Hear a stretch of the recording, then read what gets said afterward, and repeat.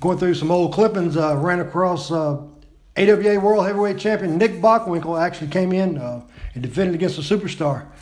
That wasn't, you kind of always got cheated out of that one, but I saw this this run. You actually got the title. You talked about working with him. What were your memories?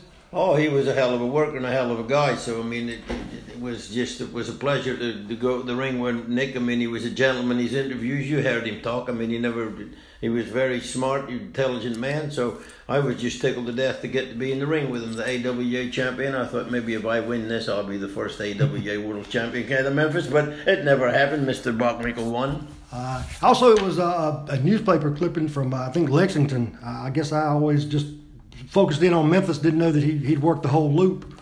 But yeah, he'd do the loop. So he was a fighting champion. He'd go to the small towns, huh? Yeah, Some champions, won't go to the small towns. Tennessee, when it was small. They only work Memphis. Yeah, but Memphis, but the college made it. Yeah. The college kids come out, so they would, that big college up there, so they would come support the wrestling. So it was good. And like I said, I enjoyed working with the man. He was a hell of a wrestler and hell of a guy. Hey, Bill, we were going back through and watching on TV, Channel 5, live on a Saturday morning. The fans got to see Jerry the King Lawler, Bill Superstar Dundee take on Flex Cavana and Bart Sawyer. That was, nobody knew what was to come for that guy. Oh, I'm telling you now, Flex Cavana, that's Rocky Johnson's boy, so I don't know why they didn't. Well, I know why they didn't. They just do that back in the good old days. They don't want to, mix it up with your dad. So they called him Flex Cavana. I thought he was Mexican. But anyway, that's another story. But turned into the biggest movie star in the world, and Dwayne Johnson, so Dwayne The Rock Johnson, so what can you say? I mean... How did you, when y'all worked your angle with him and Bart Sawyer in the tag team, that was to do a little training? I know he was down on WWF at the time, right. Training program, first development contract with wrestling in Memphis, and y'all just worked the program out. That was a pretty big step for him to jump right into Superstar and the King. Right, but I mean, the kid had talent and so did Bart Sawyer, so I mean, it wasn't like there weren't maybe not household names around here, but they'd been around and they could work. And Flex or The Rock was just starting, so he enjoyed it, we enjoyed it, and we all made a few dollars. And now, I guess it all connects somehow. But you and his father, Rocky Johnson, of course, were tag team champions, right? And I guess little Flex or The Rock or Dwayne, you were used to him running around the yard with Jamie and playing as 18-year-old kids. Yeah, but when they were just babies, little guys. We tried to get them to fight, but they would never fight. But that's another story. So anyway, you know how it is. Wrestlers try to do funny things. But I've told you the story on the motorcycle before, where Dwayne and all them was over there, and Rocky bought this motorcycle, and he got on it, and he was riding around by the field out there, and he was riding around the field.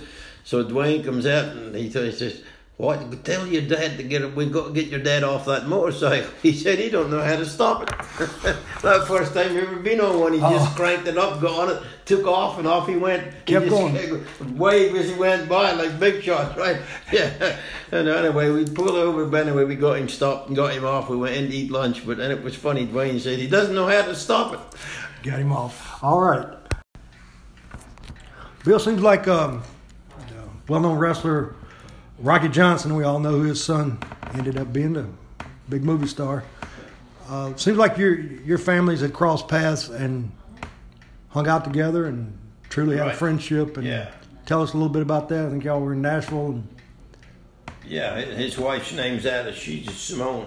Oh, okay. And her father is a bad bastard, Peter Maiva. Absolutely. So anybody knows who Peter Maiva is. And Ada was a tough, for a woman, she was Simone built, bigger type, big frame woman, and she'd fight you too. But that's another story. Rocky was a real nice guy. He was always nice to me. And then Jamie was a little bitty fella, probably 8, and Dwayne was probably the same, 7 or 8, probably an inch taller than Jamie because he's a big old boy. So we tried to get him to fight, me and Rocky. They'd go wrestle one another, and they would never do it. So, no, we're not doing that. We're not doing that. So, come on. But so Rocky and Jamie kind of grew up together. And so you've got the biggest box office draw, Dwayne The Rock Johnson, and Jamie Dundee out there kicking cans and tossing balls and just a normal childhood. Yeah. Did you? Well, you never know where people end up. Did you, as he grew, and he was a pretty big kid, did you see him going into wrestling? Oh, yeah, you knew he was going to be a wrestler. I mean, you knew that more than you knew Jamie. Yeah. And eventually, I guess, Flex Cabana is the name you guys put on him, and he and Brian Christopher were against you and Lawler on TV for first match in Memphis. And now, he brought that name himself. Oh, okay. So I guess they didn't want nothing to do with the Maivas. His grandfather was Peter Maiva, big star. His dad was Rocky Johnson, big star. And Dwayne was just starting, so I guess he was trying to make it on his own. So a little distance. He wanted to be Flex Cabana, so he came in with that name, Flex Cabana. Well, it worked out okay for him. Oh, oh yeah, just a little bit. But hey, Bill, a lot of people say that along with the times and the country, that with the racism, that wrestling was a spot that there was clearly racism, and who got spots and who got to work and got the opportunity. And you told me it was actually from a business standpoint. It wasn't from a racism standpoint. Well, I don't think it was from a personal racist thing, but I mean, the black guys were just starting to get over as a, you know, and I hate to say it this way, but we only used to bring one in, Rocky Johnson, Norvell Austin, Snowman. All them guys were in here, but just one at a time. So that made, I guess the word you could say, them a novelty. I mean, one black guy and 9 white guys, he's different on the card. You know, I mean, and that's all you can say. Nothing to do with being racist. It's just how it worked. And that's how it had been since 1955. There wasn't too many black people and black guys in the wrestling business to start with. Bill Watts liked them, so he would use a few more black guys in Louisiana because New Orleans, black, Mexican, whatever, you know what I mean? So he figured out, and in Memphis they wouldn't buy a ticket to see 10 black guys. They just wouldn't. But if you had one in here and he got over, like Rocky Johnson got over like a son of a gun, they bought a ticket to see Rocky every Monday. Snowman, he was his own worst enemy, but I mean, there's a lot of guys today the same way. Hey, while we're talking about the Snowman, can you throw your 2 cents in on whatever happened with the story is that he pawned the belt or he sold it to a drug dealer or he disappeared with the belt one way or the other after he beat Lawler? And again, nobody really knows. I mean, if you ask Snowman, he says he didn't do nothing with the belt. He just wasn't coming back to drop it to Lawler. But he still has it. Or he had it 2 or 3 years ago because I've seen it. Or when he was running around the indie circuit, he had the belt. So he couldn't have pawned it. Well, after winning it, how did he keep it? I don't know. I never won it too often. No. It's yours for the time that you're in the territory and you're the champion. All right. You cut it with you. You look after it. You polish it or do whatever it is you want to do with it. But it's your belt. And then I guess the program was coming to an end and Lawler wanted the belt back. When you want the belt back in the wrestling business, you have to beat the guy. So Snowman didn't want to put Lawler over, I imagine. See, I never knew much about that either. I mean, that was Lawler and Snowman's deal. So I know Snowman left and took the belt. And I don't know, I have no idea how to give it to a drug dealer, come into the thing. I have no earthly idea what that was about. That was nothing to do with me, and I never got involved in it. Now, a few years later, when you were booking Watts' Mid-South territory, you brought Snowman in and did a little business, or? Yeah, we did good business with it. He didn't run off with any belts from there. So no, he didn't. I don't think you put one on him, though. We didn't put a belt on him, but I mean, he did get over. I mean, he had a hell of a body. He wasn't the best worker in the world. But, you know, I saw him in the last 6 months, and he's still big guns on him. Yeah, I mean, he had big arms. So I mean, but he got over in Louisiana. But again, one black guy. And I don't know why it works like that. If there's 4 or 5 black guys on the card, how people, they don't, 10,000 black people don't show up to see 4 black guys. If you have the right one black guy, the same 4 or 5,000 will show up. You know what I mean? So it doesn't do nothing to the house having 4 or 5 on the show. Now, Kamala is somebody that I know he's been in bad health the last couple of years. Harris. Yes, sir. He's done shoot interviews and a book and DVD or whatever, and something to the effect. And most of it was geared toward Vince McMahon, but that he, because he was black and country from Mississippi, that he was treated quite short on the pay part of it compared to the other guys in the main events that he was right along in there with. But I know he did big business here in Memphis, and you did big business with him in Watts' territory. Right. And I didn't really know what, if anybody was taking money off him or whatever the payoff was. I mean, nobody talked about their payoff. If I got $1,000 for New Orleans, I wasn't telling my opponent or anybody else what I got. Your business was yours. And nobody else did either. So all that come out after Kamala kind of retired or lost the leg to diabetes and all the bad things that happened to Kamala. But when he was Kamala, he never said what you got paid or look, you know what I mean? But I don't think, well, I don't really know. I'm just a little white guy, and I'm glad I'm a little white guy. The girls like me, and everybody else like me, and some of the black girls like me. So it didn't hurt me being a little white guy. So I don't know what it is to be a 6-foot white guy, never mind a 6-foot black guy in the wrestling business. But the ones I saw in the right positions, Rocky Johnson, over like the son of a bitch. The Rock, he's the hottest movie star in the world, never mind a wrestling star. So your head or your how you treat, if you buy a brand new car and you run it 100 miles an hour every day and then you end up hitting a telephone pole with it, that's the end of the car. Your body's the same way. Your wrestling career was the same way. If you run it at 100 miles an hour and doing stupid stuff, you'll burn out. Well, unfortunately, I'm not just, there was a lot of white guys did drugs and alcohol and things that the Snowman did, and you know, but if there's just 1 or 2 of you, it seems to stand out more. You know, I did silly shit too. I'm not saying I was an angel. I wasn't. I did stupid stuff too, but I was a little white guy and the girls liked me, so that, no, but you know what I mean? So I don't know what it is to be 6 foot tall of anything. Pink, black, green, blue. I'm 5'7", white guy, and it worked for me. So would I like to have been 6'6" and 300 pounds? I have no earthly idea, because I've seen a lot of them and nothing happened to them in the wrestling business.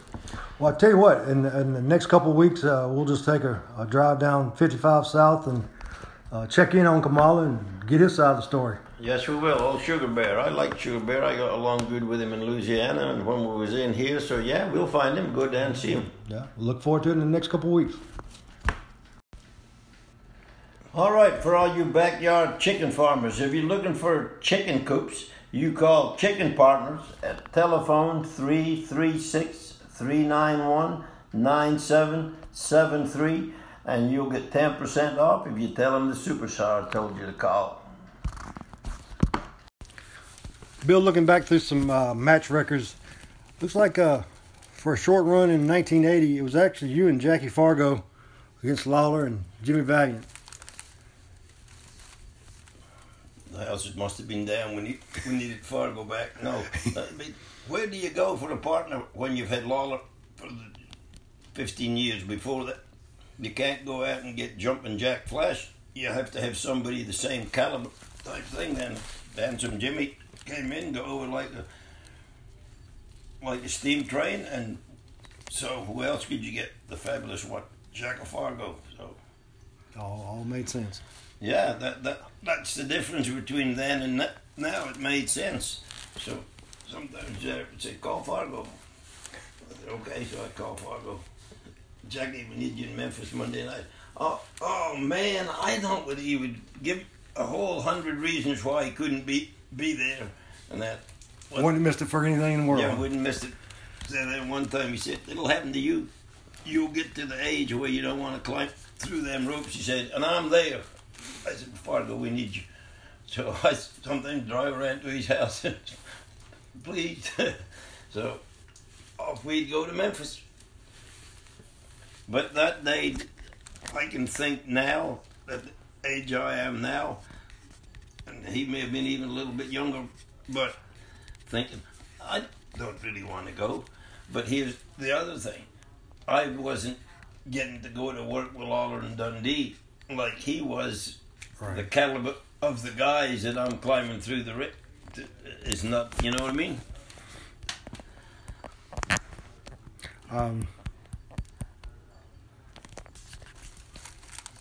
Working now, a lot of challenges. Where do you see it all going? It's already there. To hell in the handbasket. They will ever be back. If Channel 5 called up Jerry Jarrett and said, "Be at TV Saturday morning, bring a crew with you," he couldn't do it. There's no crew. He would show up with 2 old men, 3 counting him. So there would be Lawler, Dundee, and Jerry Jarrett. And what you do with the rest that actually did anything in Memphis, there's none.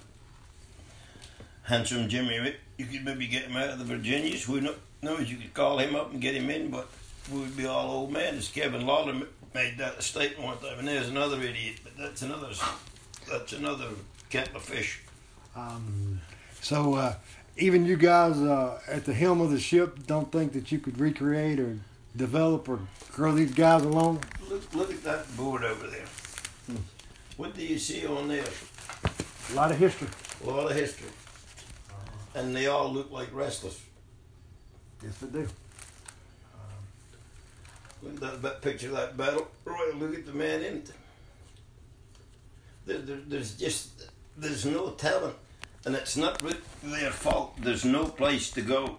And somebody has to show you what, you know what I mean? Like that picture right there, that pretty young lady, Danica Packner. Somebody had to show her how to drive a race car. She may have had the talent once they showed you, they brought it out and she could drive the car. Same with our business. Somebody has to tell it to you. And the younger kids today, because they watch Vince, they don't want to learn what we did. Are you telling me they're not listening? Are you telling me that you guys aren't taking the time to talk to them? Well, after they think you're just a silly old man, why would you go waste your breath? You know what I mean? I know what they say about me and Lawler. Hell, Lawler's boy says it. What's his name? Where's he been? Nowhere, Kevin Lawler. He says we're old silly old man washed up. Well, when we're on the card, it draws more than him and all his yahoos. So, I mean, am I pissed off at him? Yes, I am. And if I ever see him in the dressing room, he may get an interview. Okay. You know what I mean? All right. Well, getting back to 1980. Right. There's a run here with you against Gypsy Joe. Oh. Whew, mercy. Lay it in, brother. Yeah, I got you. Lay it in. Well, he's and that seems to be a reoccurring story about his working style, but he sure lasted a long time. Yes, he did, and was a tough individual. I mean, but I don't know. There's no need to chop that hard, but oh God. But hey, he wanted to believe it. He wanted the fan sitting ringside. Yes, he did. You believed it, that? What the sound it made when it hit you on the chest. So he was another tough dude. When he went to Puerto Rico and Japan, he whooped all them boys over there. So I mean, he was the real deal.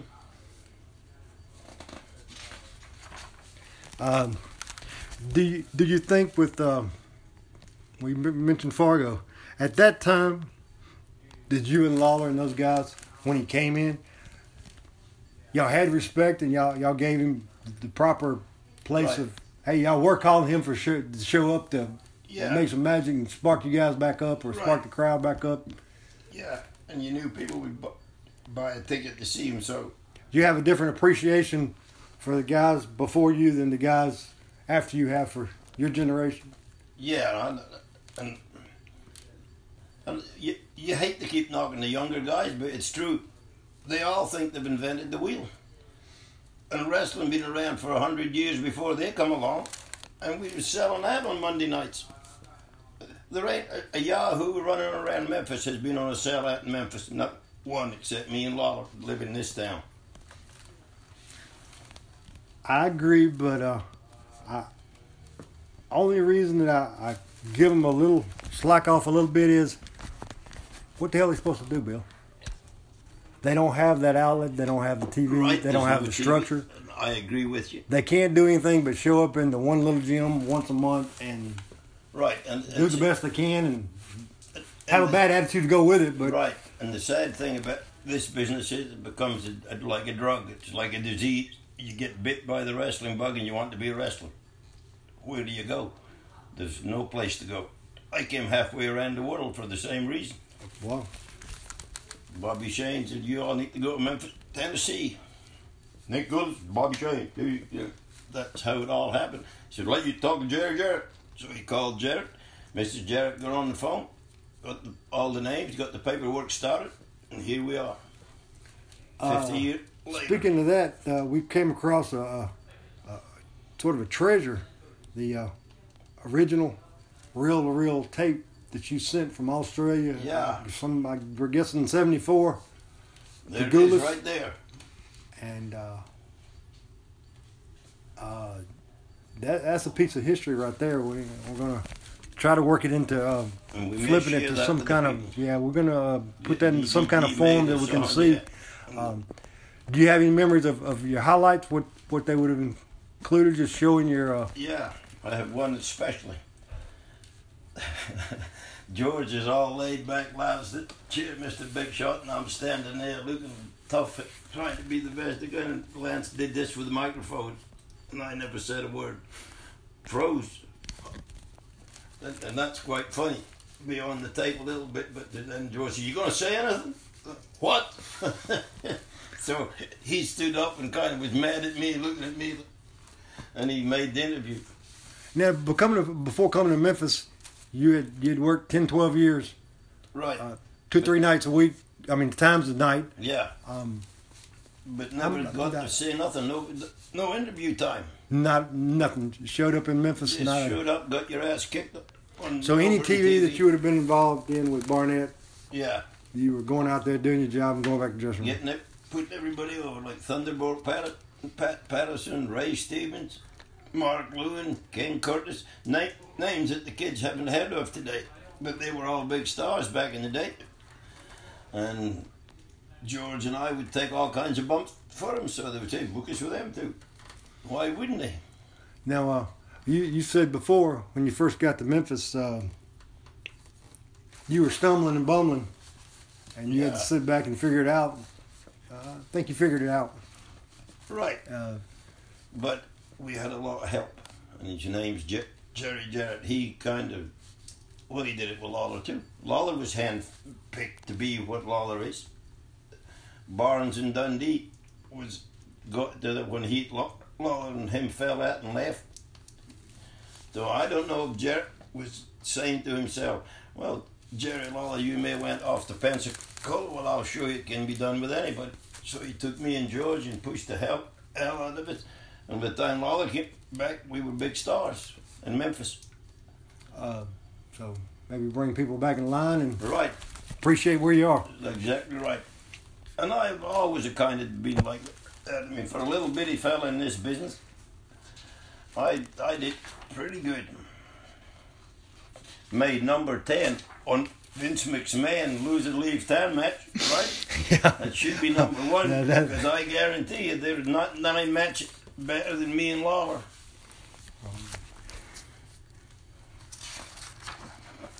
One of your more favorite tag team partners is Buddy Landale. One of my favorite people. And I guess friends and traveling companions, and kind of worked out the whole 9 yards. Do you remember when y'all first were when he first came around, and how you took to him or didn't take to him? Or when you first meet Bud Rowe, it's hard to take, but he's a kind of like Dusty. He has his own personality. I mean, you can, when Dusty's talking and doing his thing, take me all about Dusty, but he says it nicer than Buddy. But he says, well, you can't work. I'm a far better worker than you. That that kind of thing does it more politically. So, but I like Buddy right off the bat. Now you were swapping out, doing trading booking duties about the time he would have started coming up the ranks, and yeah, I know I grew up watching him and watched his Mid-South on the bottom part of the card with black hair, jet black hair. Right. And then he became the nature boy and dyed it blonde, and here we are. So did you have any hand in bringing him up to the card, giving him a shot? Oh yeah, I mean, I took him to Louisiana. That was the idea. That I mean, I took him down there, and he had already been there with that black hair. Mm-hmm. So losing every match. Right. So I took him back, and he's a hell of a talent. Absolutely. Could talk, could work, but just demons. And maybe not so much demons. This is explained how Buddy saw life. He picked me up in Hendersonville one month, and we were coming to Memphis. We're in his LTD. He drove it probably 70 miles an hour tops on the interstate. We hit Summer Avenue, and I swear to God, I looked at the speedometer, he was doing 103. I said, Buddy, what the fuck are you doing, man? He said, that's how they expect us to drive here. Who? He said, the marks. And he was deadly serious. Well, okay, the police, I hope he's a Buddy and Bill fan, and we're going to jail. So, 70 up on the interstate as fast as the friggin' thing would go going up Summer Avenue. But we never got stopped in the mile or so we run. And that's just how he was. I mean, he was a lot of fun to be around, but sometimes the fun was mercy way out there. Hood, you said the Bill and Buddy show. Whose idea was that? That was. I'll take the blame for that. And if you think, see here's, well, there's the picture, same thing too. When me and Lola, I said, Lola, you're on the wrong side, move out. Well, you got, and he said, no, and it is the wrong side if you saw the picture. Oh, yeah. There it is up there. But anyway, Buddy did the same thing. If you pay attention to that, he's sitting under Bill and I'm sitting under Buddy with a name above it. I said, but that's your chair. No, man, no, that's your. So I just sat down. Buddy, Bill, he sat there. Nobody, or heels, nobody cared. Just the idea of just the idea, yeah. Well, you remember a guy named Jack Hart? Jack Hart. Would have been yeah, his real name was. He was from Canada, but he really wasn't a Hart. Yeah, and I see you and Lawler, late '80s, '87, '88, worked him and Chick Donovan for a spell. I would say that was Chick Donovan's. Well, he had been here before. Now there's another guy that should have went further than he did, but he broke his leg. Remember? Yeah. Again, I remember growing up, him losing twice a week on Georgia Championship Wrestling when TBS came out. I brought him in here and pushed to Memphis. him. Exactly. And then all of a sudden, his knee out and he had to go home. And what were your plans for with him? Because he did have the look. Right. Yeah. You see how he got over him, and you just bring him in and push him and put him in the paddock and see what happens. Said, the booker decides what goes on there. And next. Yeah, and then he went back home and. Well, he blew his knee out. Yeah. And I think that was kind of the end of him. I remember the Hart guy showing up here and there and just never making anything anywhere else. Right. Just kind of disappeared. I don't know where the guy went.